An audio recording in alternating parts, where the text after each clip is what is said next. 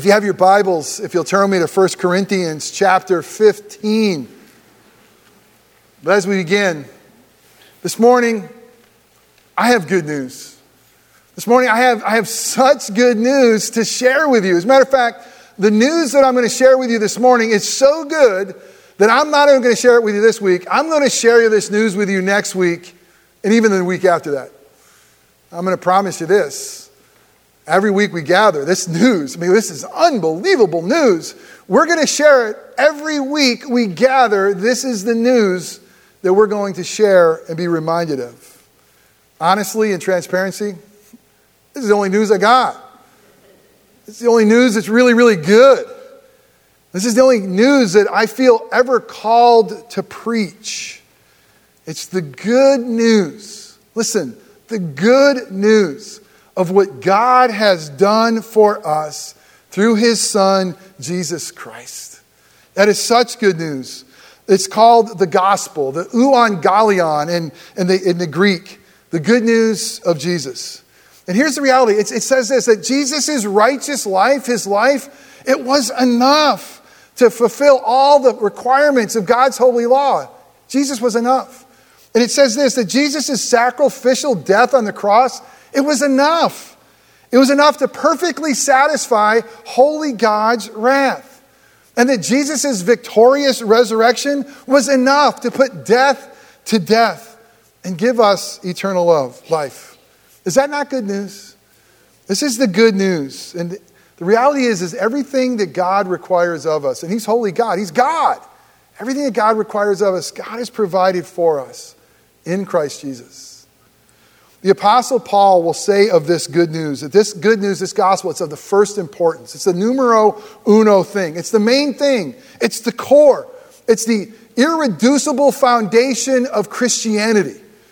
It's really what makes Christianity, true biblical Christianity. That Jesus, the Son of Man and the Son of God, lived not to abolish the law, but to fulfill it. That Jesus, God's only begotten Son, died on the cross for your sins and mine, according to Scripture. That Jesus, this King of Kings, this Lord of Lords, was resurrected on the third day. Again, according to God's plan, all along. And a bunch of people saw it. Paul's going to say 500 people eyewitnessed it.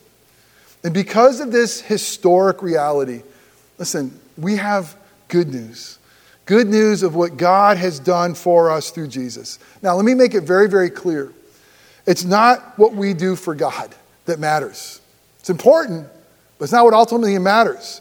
So sometimes get mixed up. Sometimes people think of the religion of good morals as what God wants of us.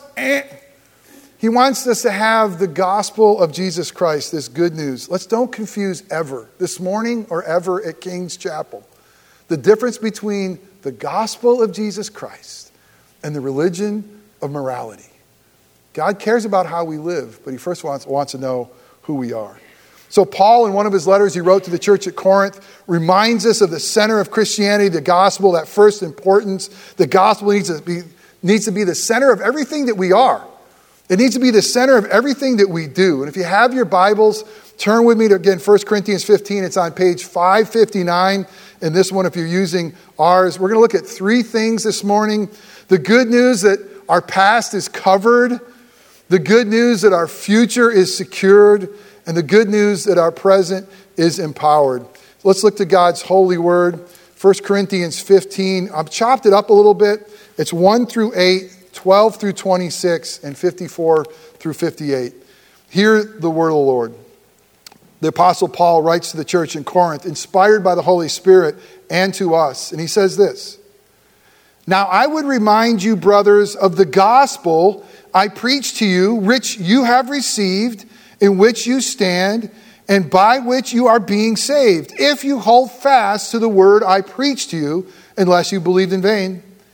For I delivered to you as of first importance," this is numero uno, "what I also received, that Christ died for our sins in accordance with the Scriptures, that He was buried, that He was raised on the third day in accordance with the Scriptures, and that He appeared to Cephas," which is another name for Peter, "and to the 12.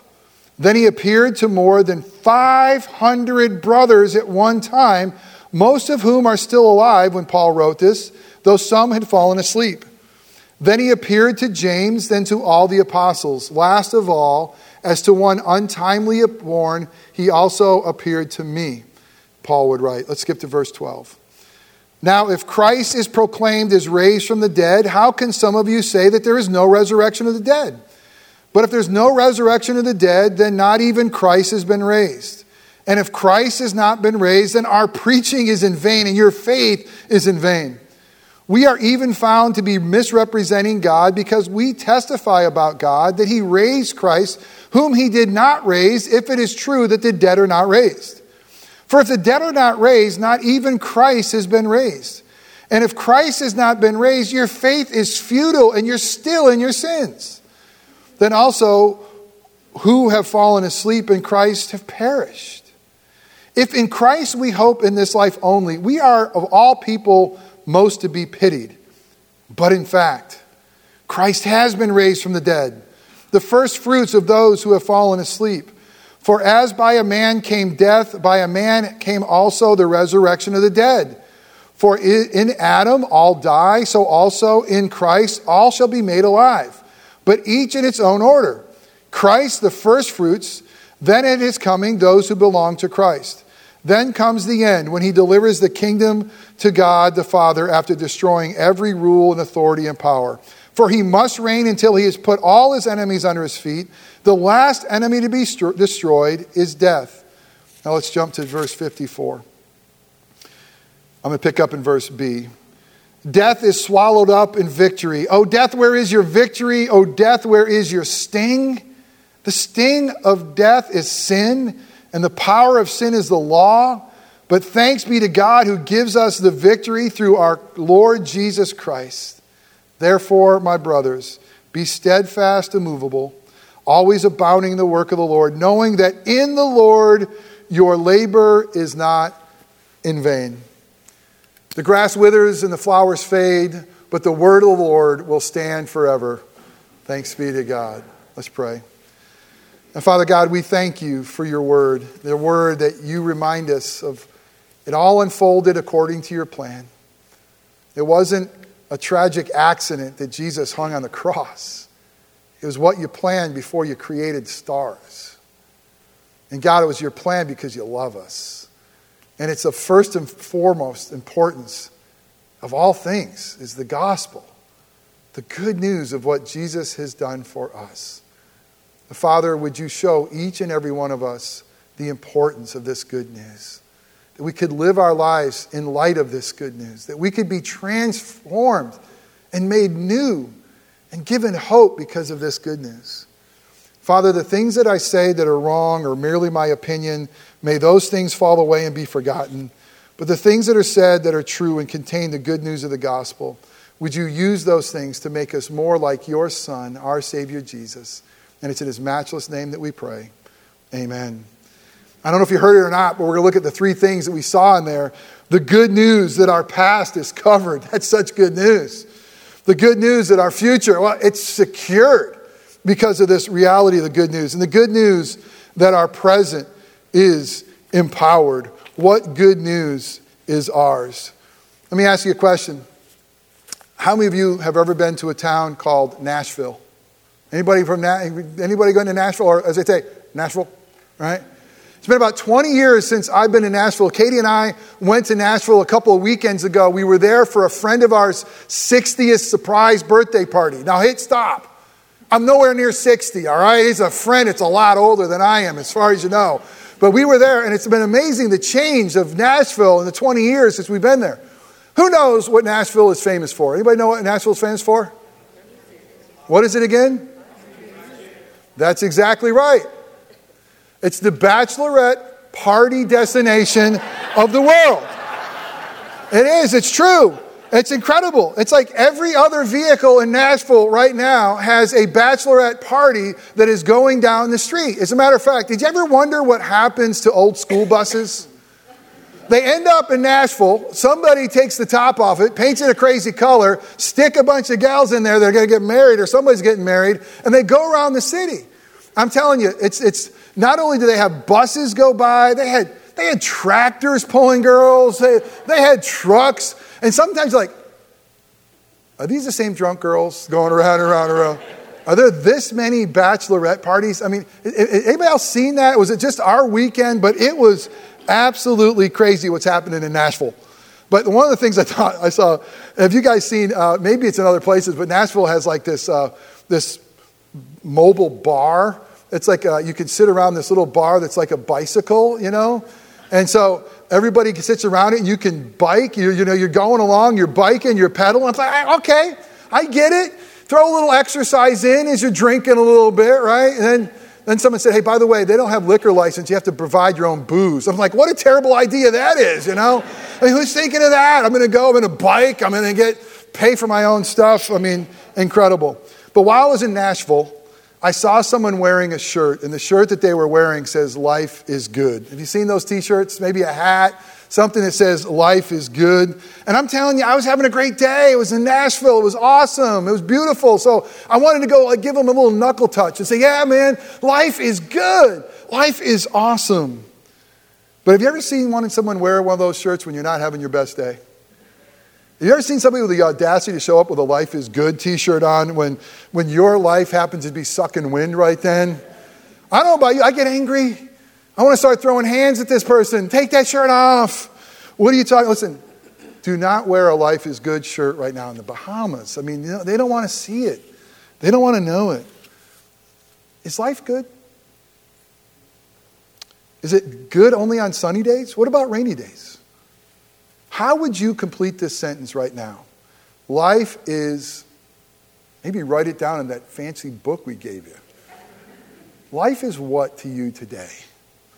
You see, the good news of the gospel is this. It's good news in any and every situation. It is always good. Life is good. It's too fair weathered, isn't it? I mean, sometimes it is. Sometimes it stinks. Sometimes it's really, really heavy. And the good news is this. The good news of the gospel is good news because why? Our past is covered. And this is what it means. Your junk and my junk in Christ, your brokenness, your sinfulness, the things you've done thinking, oh man, I can't believe it. The things you meant to do that you shouldn't have done, the things you didn't even mean to do that you shouldn't have done, all those things. The good news of the gospel is your junk, your sin has been covered by the blood of Christ on the cross of Jesus. I mean, that is such good news. And Paul realized this. He says the argument of this good news is, it's kind of in the negative. It's interesting. As I read through that scripture passage, it's kind of wordy, isn't it? It's kind of language that we might not use. And Paul uses the argument from the negative, meaning, listen, if there's no resurrection of the dead, then Jesus didn't resurrect either. And if Jesus didn't resurrect, listen, the cross wasn't enough. They had to have an empty tomb because the cross was the payment. But the empty tomb says that God received the payment. The Father said it's enough. It's true. And so if there's no resurrection of the dead, he's basically saying it didn't work. I mean, Jesus came and he died on the cross, but thank you, but it didn't work. It's not successful. And I love what he says. He says, listen, if that's the reality, if Jesus' body is somewhere and he's not in heaven right now, if you never resurrect, your faith is futile. You're wasting your time. My preaching is in vain. I'm wasting your time and mine. I love what it says in verse 19. Listen, if in this life we have hope only, we're to be most pitied. It's pitiful. Christian hope is pitiful if it's apart from a resurrection. Without a resurrection, we truly are hopeless. If Jesus wasn't raised from the dead, here's the truth. We're still responsible for our sins. Or Scripture will say you're still in your sins. And if Jesus didn't resurrect from the dead, you know the loved ones you've lost? And I know that there's a lot in here that have lost loved ones. I've lost them with you. They're gone. If Jesus hasn't resurrected from the dead, the loved ones who have gone before us are lost. And Paul, I mean, I love the reality that he wants to say here. Here's the truth. If this isn't true, here's what you ought to do. He says in verse 32, you might as well eat and drink because tomorrow you die. I love that reality. He's basically saying, if there is not an empty tomb after a cross of Christ Jesus, numb the pain somehow. Numb it. Numb the pain. Get loaded. To do something to try to take away that pain. Even as Christians, we're tempted to do that, aren't we? We all have that pain because we're not home yet. But the reality is we have good news of the gospel no matter where you find yourself. And the reality is that good news is that Jesus was resurrected from the dead. I love how Paul says over 500 people saw it. You know that Rome would have produced a body. They hated the fact that he was gone, but he is resurrected. It's irrefutable evidence. So what is that reality for us? Here's what it is. Here's such good news. You ready for this? You got to hear this. We owe God's justice nothing. No way. Come on. It can't be that good. We owe God's justice nothing. He's holy God. But Jesus' life was enough. His death was enough. His resurrection signaled that reality. And because of that, all of the requirements of holy God have been fulfilled in Christ Jesus. We owe God's justice nada. The bill has been paid. Jay, if you paid dinner for your wife, Julie, and you've paid it in full and you left a good tip, make sure you leave a good tip, Jay, all right? I know you probably will. But if they come running out after you and say, wait a minute, sir, you can't dine and dash here. You cannot do that. You got to pay your bill. And you'll say, wait a minute, here's the bill. I paid it in full. I've paid it in full. I do not owe a thing for this. And Jesus has paid everything that was broken in our lives in full. Don't live your life for a nanosecond thinking that God's angry with you in Christ Jesus, thinking that you owe him something. Because everything that God provided for you, God has done for you in Christ Jesus. That is good news. That's amazingly good news. Our past is covered. Not just our past, but our current sins, our future sins. They're all been covered in the blood of the Lamb. And we are his. Not only do we know that our past is covered, our future is secure. Because of the reality of Christ, here's the really good news. Death is defeated. Death is defeated. He's defeated our greatest and his greatest enemy. The sting of death has been absorbed. Paul is actually saying in 1 Corinthians 15, when he talks about where, O death, is your sting, here's what I love about Scripture. Guess what he's doing? He's quoting Scripture. He's quoting Hosea 13:14. And he's asking the question, where, O death, is your sting? Now let me stop and say, there's too many of us in this room that know the sting of death, even as believers. And let me tell you, Jesus himself wept at his friend Lazarus' tomb that he was going to raise from the dead. There is a sting in that. I mean, if Jesus can weep over a guy he's about ready to, we weep too. But there's an ultimate sting of death that's been absorbed. Watch this. There's an ultimate sting of death that's been taken away. What happened? That ultimate sting of death is this. It's separation from God. The ultimate sting of death is that we would be banished, the hell of separation from God. And on the cross, Jesus Christ, God's own Son, absorbed that sting. The Father would say, he would look away, he would cry out to the Father, say, my God, here is God's Son, who eternally has been with the Father, for the first time in all eternity will all of a sudden become formal and say, my God, why all of a sudden is Jesus getting so formal on the cross? Because his Father stops looking at him. And the Father's wrath is burning against him. And here is the one who knew no sin, who's becoming our sin. And the hell of that. And he's holy God. And the Father was pouring out his wrath on his Son to the point he's crying, my God, why have you forsaken me? Here's why. So he'll never forsake you. Here's why. So he'll never turn from you ever. He turned from his Son. So he'll forever face us. He turned from his Son and abandoned there on the cross, so he'll never abandon you. That is amazing. Our future is secure in Christ Jesus. Death has been defeated. Now death, are you ready for this? Death, our enemy, is now a passage to God. It's now a passage home. It's not the wrath of God. Death is crossing the Jordan. And you know what our future looks like? Because of the resurrection, our future looks like Jesus.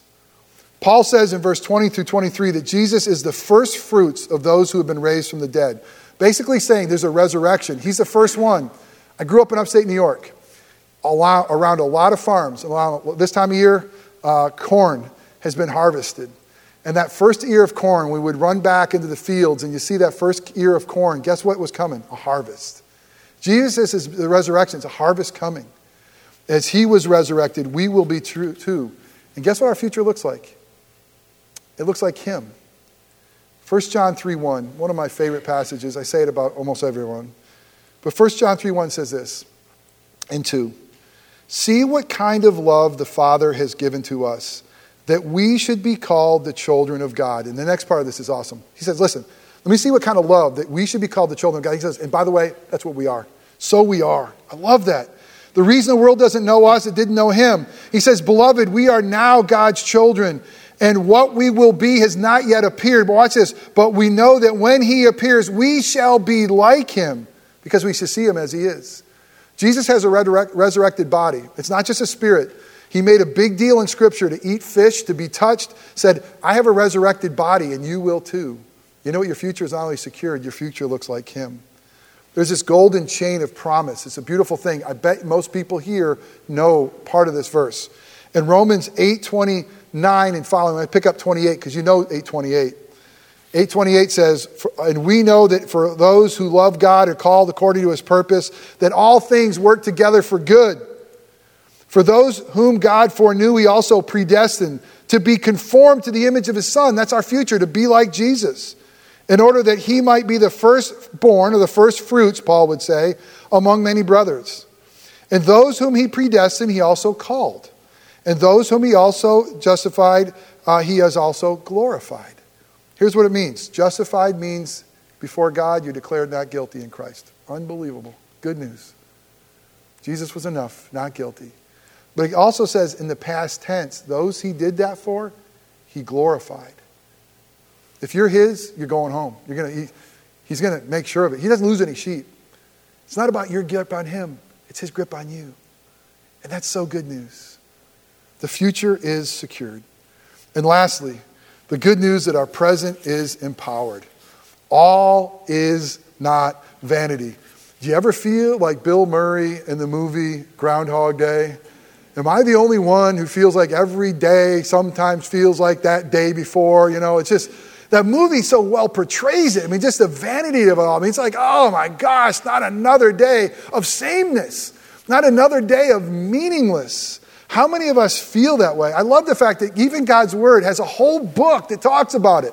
It's a book of Ecclesiastes. And it says this, vanity to vanity, all is vanity. It's like vapor. Life is like a mist. The book of Ecclesiastes, it says, everything that is done under the sun, what's not done under the sun? Well, it's kind of vanity. Watch this. Unless it's done in the sun. S-O-N. Unless it's done for Christ Jesus. Everything apart from Christ Jesus, it's an empty bubble. You could build a really nice looking life. You can have a lot of nice stuff. But apart from Christ Jesus, you got a nice bubble that's nothing but air. But in Christ Jesus, I love this in verse 58, nothing that we do in the Lord is done in vain. Nothing. That is incredible. There's a great argument in the world of bumper stickers. I know you've seen it. It's an argument, and they're angry about it. And the argument is whose lives matter. Whose life matters. You've seen it. Let me tell you, all lives matter because every life was made in God's image. Amen? There's never going to be a life that didn't matter in the womb, outside the womb. With Alzheimer's, no matter what condition, every life matters. But our lives in Christ Jesus truly matter. The Lord lives. And because of that reality, we do too. Our King's Chapel motto, what's a motto? Nothing. What's a motto with you? Our brand new signs. You guys not like these cool new signs? I mean, come on. Put more money in the offering plate. These are expensive signs, right? But our motto, for the glory of our great God, we are here for one reason. We're here for him. For the glory of our great God, we exist. But because we're his and he loves the world so much, he gave his own son for the good of our neighbor. And we do the good of our neighbor for the glory of our great God. And that's the beauty and that's the reality of our lives not being in vain. Let me ask you a question. If it is true, as we close, if it's true, let me just land this plane with me.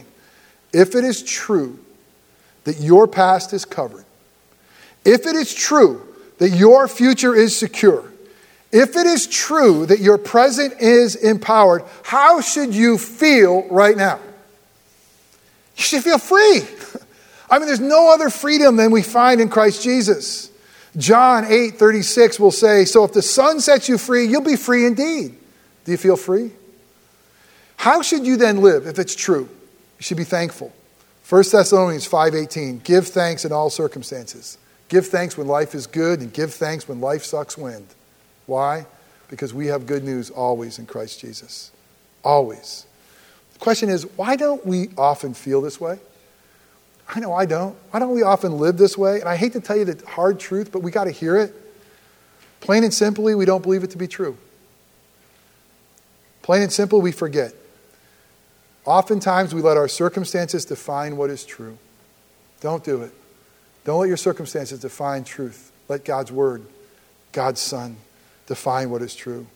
If life is good, it's only true sometimes. The good news of the gospel is always true. May that good news be in the center of our lives. May that good news be in the center of King's Chapel always. Man, do I hear kids screaming back there? What are we doing to the kids in our nursery? What is happening back there? All right. We have a prayer team that's going to come up at the end. There'll be some people up here. We would love to pray with you if you need prayer. There'll be a couple of men and a couple of women right up here after the service. But let me pray for us. Father God, we thank you for this good news. It's so much better than just a t-shirt. We thank you that, God, for each one of us, you want us to make it personal. This isn't just good news that we hear, but this is good news that we embrace. That God, if there's anybody here that has never embraced this good news, I pray that today would be the day. Today would be the day that they'd realize all that Christ has done for them. That you're not angry. That you're a God who's poured out his wrath on his Son for our brokenness and sin. That Jesus' life was enough. That his death was enough and his resurrection was enough for us to be forgiven and free. For us to be made your own and beloved. We thank you for this good news. Thank you that you didn't give us just good morality. Thank you that you didn't come to tell us to work harder and try to do better. That's not good news. That's hard work. Thank you that Jesus is enough. And may we cling to him today and forever. We pray in Christ's name. Amen. Let's stand and sing together.